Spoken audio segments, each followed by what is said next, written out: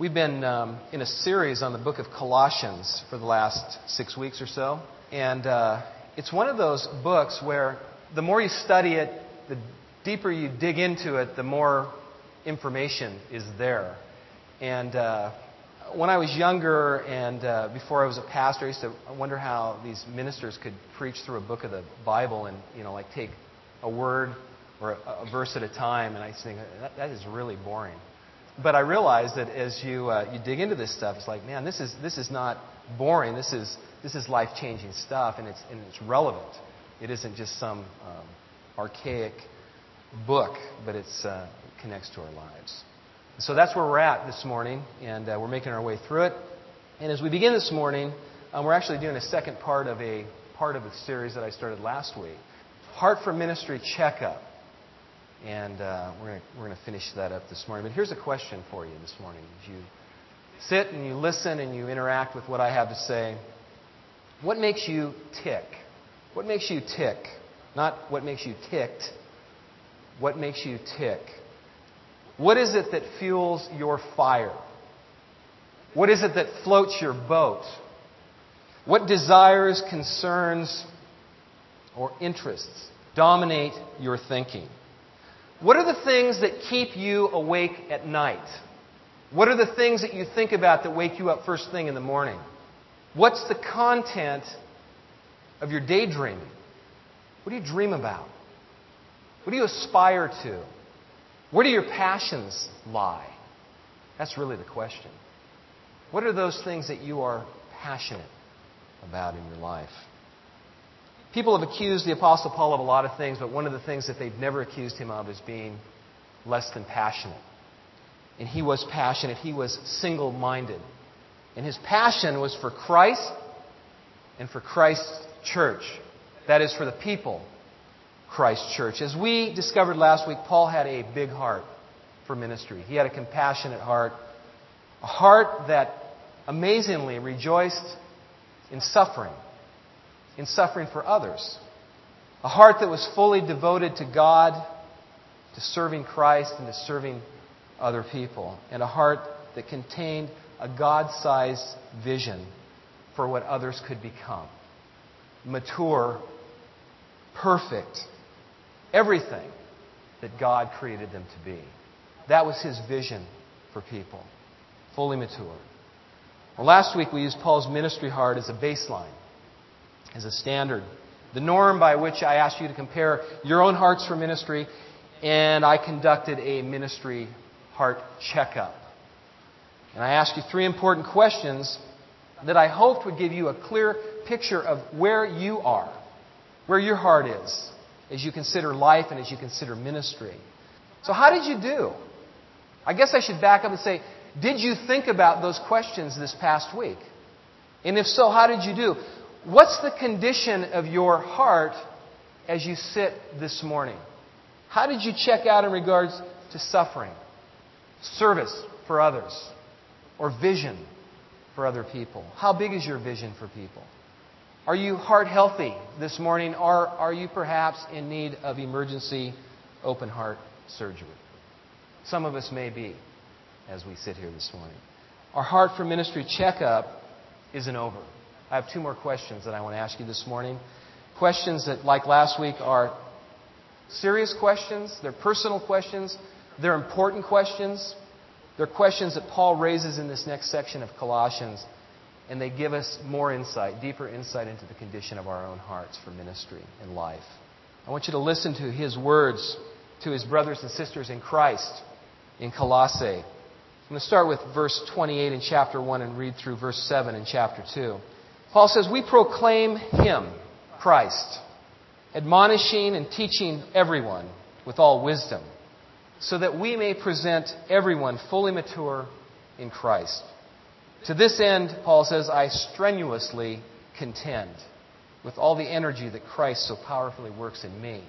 I want you to know how hard I am contending for you and for those at Laodicea, and for all who have not met me personally.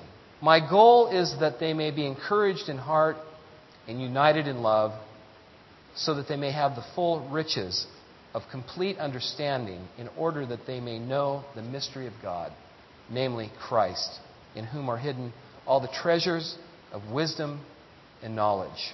I tell you this so that no one may deceive you by fine-sounding arguments. For though I am absent from you in body, I am present with you in spirit, and delight to see how disciplined you are and how firm your faith in Christ is. Here's the first question. What is the source of your strength?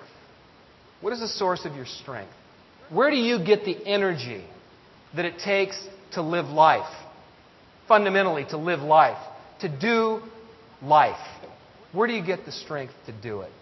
Where do you get the energy that it takes to do the hard and the often messy work of life and ministry? Where do you find the spiritual energy to serve Christ and one another? To care, to listen, to confront, to comfort, and yes, even to suffer. Where do you get the energy to do that? If you're like me, I suspect you oftentimes look right here for the energy to do it. Life and ministry, simply put, are difficult. I think it was Scott Peck who started his book, The Road Less Traveled, with the famous line, "Life is difficult." And it is. Ministry is difficult. In fact, in verse 29, I want you to notice how Paul describes his ministry and really how he describes his life. He says, I strenuously contend. Or in some other translations, I labor and I struggle. Literally, Paul tells the Colossians, I agonize. That's what the word means. I agonize. The image of these painting is of an athlete, toiling, struggling, strenuously competing in a very difficult contest. This, says Paul to these Colossian Christians, is what my ministry and what my work on behalf of you looks like. I am working hard. I'm contending for you. I am agonizing over you. Do you ever feel as though your life or your ministry is a battle? Is competition? Of course you do. We all do, don't we? Sometimes it feels as though we agonize over things, decisions to be made, relationships, jobs, faith. The truth is, life and ministry are difficult. And sometimes we do agonize. And I want to say this morning it's not necessarily a bad thing, but it's the reality. It's the reality. In Galatians, Paul takes the notion further, and he compares the work of ministry, are you ready for this, to the pains of childbirth. So, there you go. Before you jump into ministry, think about that for a minute. Life and ministry equated to the pains of childbirth? Some of you mothers are saying, absolutely. Pain of childbirth was just minimal compared to the pain of raising these kids, right? So where did Paul find his strength? Where did he get the energy to carry out the demanding, the difficult, and the dangerous ministry that God had called him to? Where did it come from? The source of Paul's strength, not surprisingly, the spring of his energy was Jesus Christ. He says, the energy of Christ, the power of Christ works in me. I contend for you. I agonize for you. And all the while, the power of Christ allows me to do it. That's where I get my energy. So how do we access Christ's energy for our lives and for our ministries? How do we tap into that power, that source of energy? And it's probably one of the most important questions, I think, that we can ask. And I marvel at men and women, both in vocational ministry and outside of vocational ministry, who consistently live for Christ and serve Him with their lives faithfully, day in and day out. And I've wondered at times, how do they do it? And yeah, you can say, well, the strength comes from God in Christ. You know, they trust Him with their lives. But to consistently trust Him and rely on that strength and that power, it's a marvel to me. And it's what I aspire to, and what I hope we all aspire to. We begin to draw on the Lord's energy for life and ministry by praying, and by developing spiritual habits, spiritual disciplines. We begin to draw on the Lord's energy when we pray. That sounds pretty simple, but it's true. When we pray and when we practice spiritual habits, when we pray, when we study the Scriptures, when we truly worship God, and I don't mean just here on Sunday mornings, I mean in our lives each day. When we do these things, we somehow free up God's Spirit to change us and to begin to transform us and to develop a mindset in us, an attitude that is absolutely essential to life and to ministry. It doesn't happen any other way. I don't care who you are. I don't care how resourceful you are, how talented you are. You can't muster up the energy to do life and to do ministry faithfully and consistently throughout your lifetime. You will fry. You will burn up. You will burn up and you will blow away. It happens all the time. We aren't like the little engine, think I can. We aren't like that little engine. You can't do it. I've said this before, but I really believe that we are too talented, really, for our own good, most of us. We're too smart. We're too capable. We're too talented. And we don't rely on God to change us. Remember this. All ministry is His work, not our work. And I'm not just talking to the worship team or to the other staff members in our church. I'm talking to all of us. Ministry, and ultimately life, is about Him and not about us. It's His work. This is His church. It's not mine. It's not ours. When ministry is my work, when life is up to me, when everything depends on me, I use my energy. And my energy is limited. But when I understand that everything is His work, when I give up control, and that's the key, right? When I give up control, when I let go, I use His energy, His power. And for so many of us to do this is really difficult. Whether it's in ministry, in marriage, in job situations, to let go. Because I think we equate that with quitting and giving up. And it is giving up, but it's not quitting. It's letting go. When I understand that it's His work, I use His energy.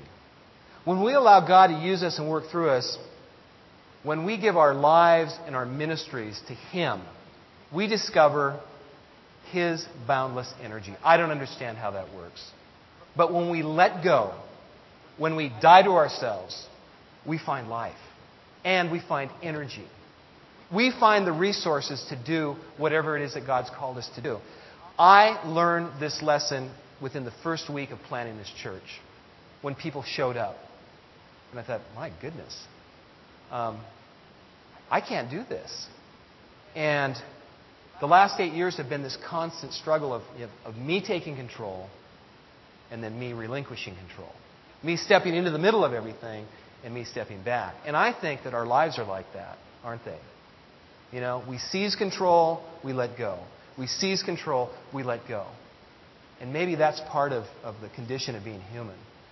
But somehow we need to figure out how to let go of this stuff and trust God with our lives.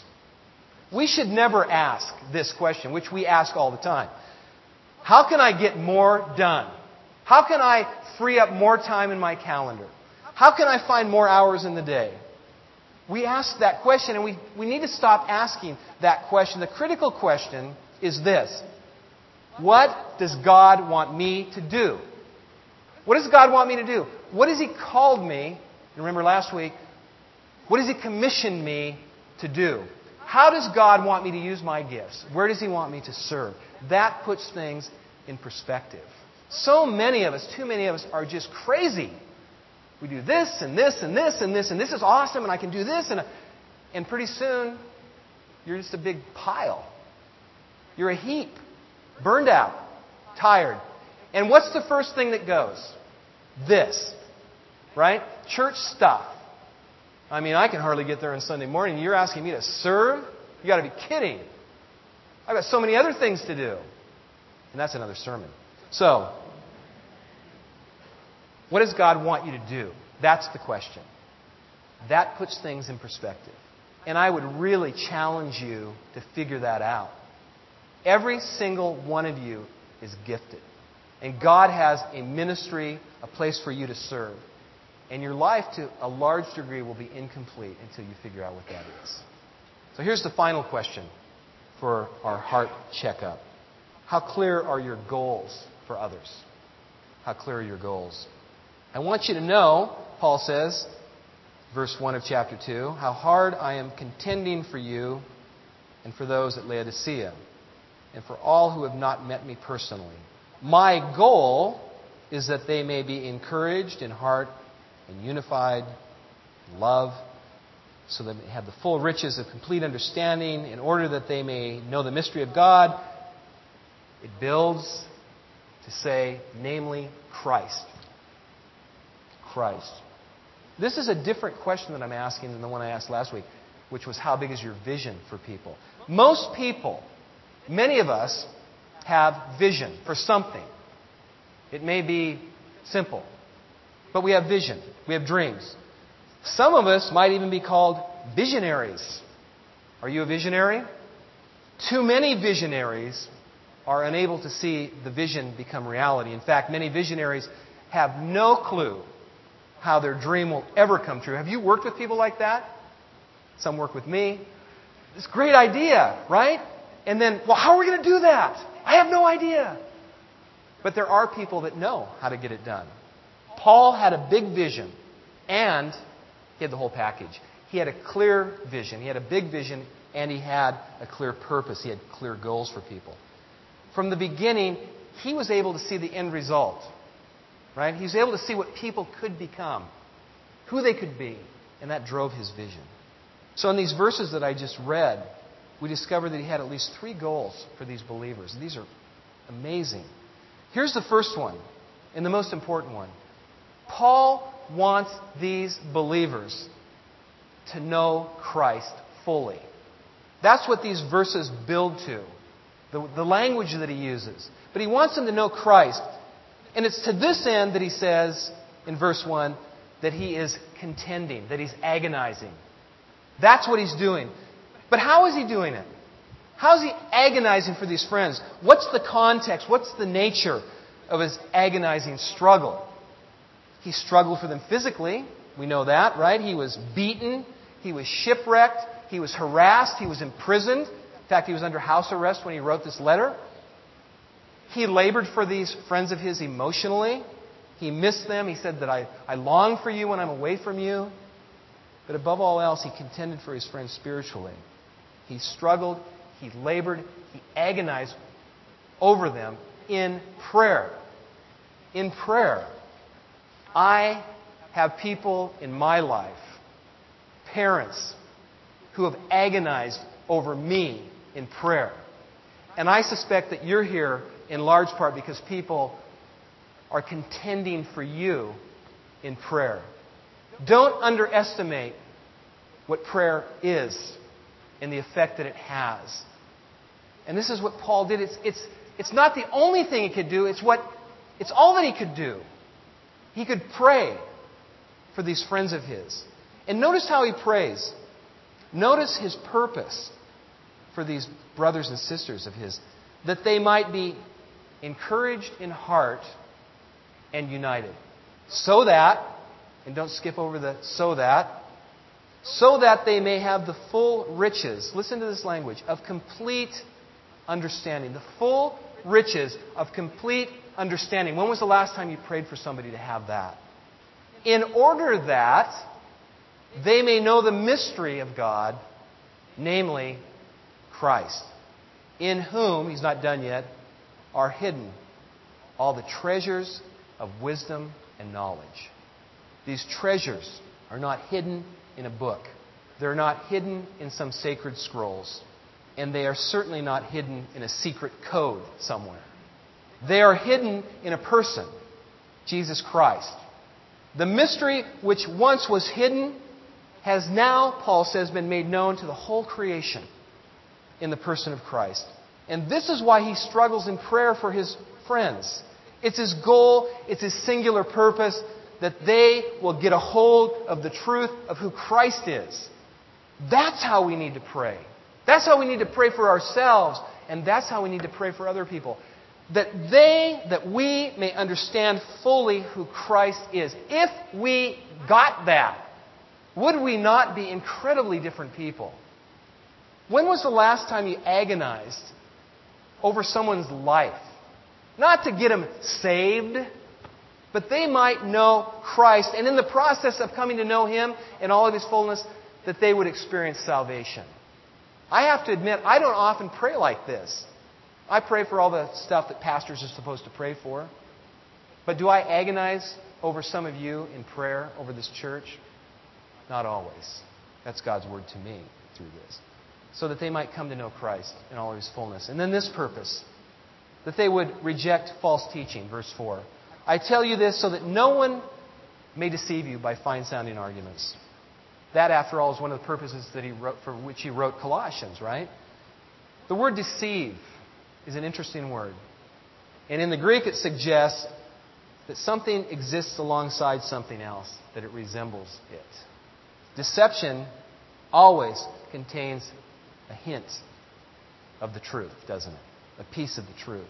Deception, by definition, is not blatant black and white contradiction. For example, in Colossae, the philosophy that threatened the church was deceptive, not because it said Jesus of Nazareth never existed. It didn't say that. It was deceptive because it denied that He was God. Oh yeah, He existed. He was a fine teacher, a rabbi, a holy man. But come on. Divine? You've got to be kidding. Is that not contemporary? Finally, Paul wants his friends to continue to live in Christ. Or, the translation I like says, to walk in Him. To walk in Christ. To walk in Christ.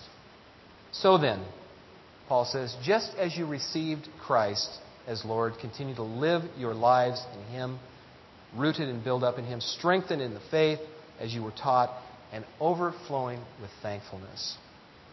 Walk in Him. How do we integrate faith and action? Is this not a theme that I've been preaching for like 8 years? You know, I wake up seeing myself going, you got faith and you got life, and how do you bring them together? That's what we're asking. You know, how do we integrate faith and action? How do we bring our theology, our belief about God, in sync with our ethics, with our behaviors? How do we do that? Paul's words are instructive. We walk in Christ. We continue to live our lives in Him, first of all, by being rooted and built up. Christ is the foundation. He's the source. He's the center.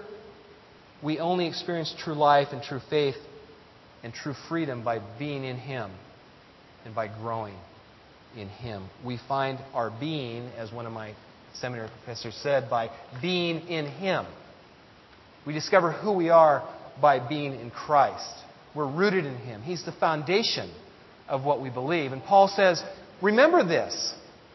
He's the foundation. He's the center. And next we walk in Christ by being strengthened in our faith. The faith that we were taught. We are intentional about spiritual growth. We practice spiritual disciplines. We study, we pray, we worship. We even get involved in a small group, maybe. We're intentional. We spend time with other believers. We go deep with people. We get below the surface. We talk about who we really are. And we remember the basics.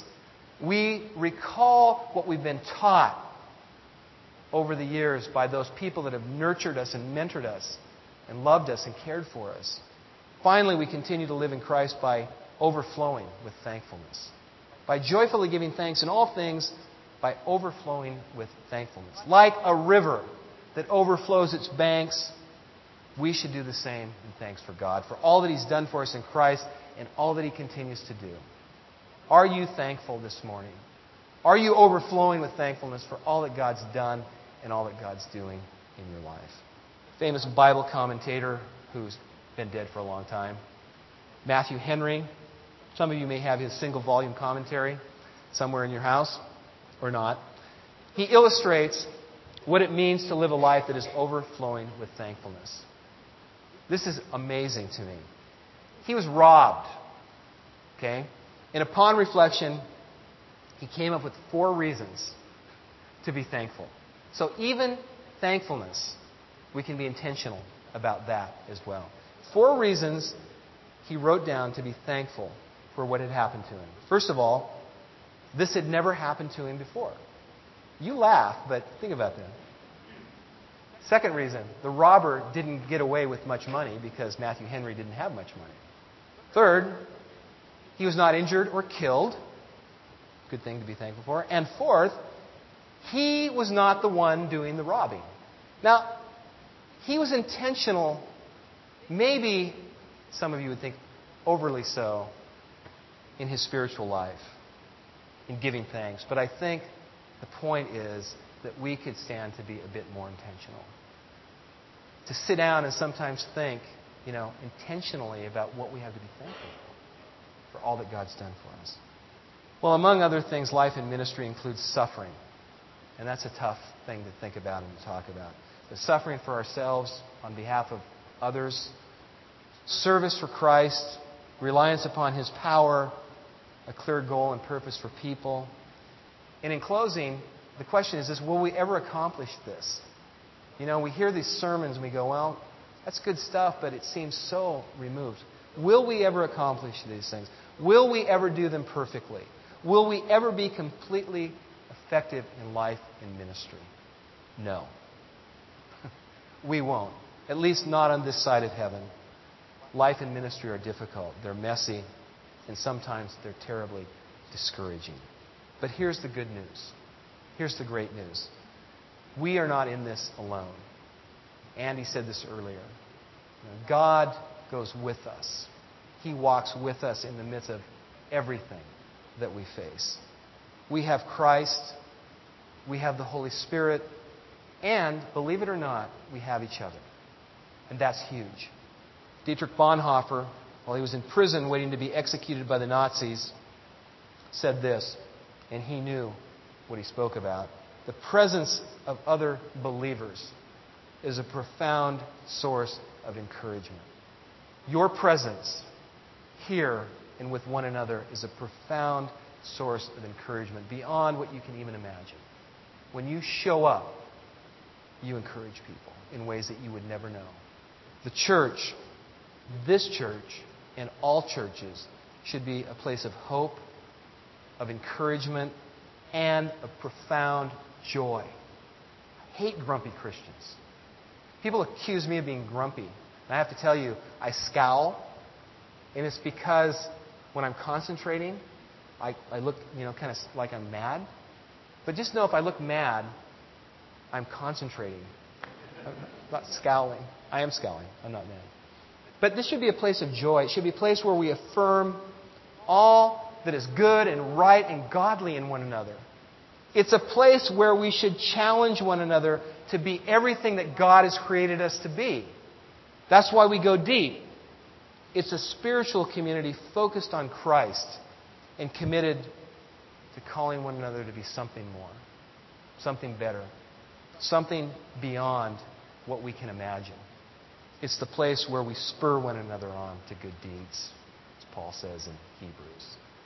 Someone saw something good in me. Someone has seen something good in you. Somebody saw a piece of who God had created you to be, and they spoke into your life, and that's primarily why you're here, why you're pursuing Christ. May we see Christ in people. May we see the best.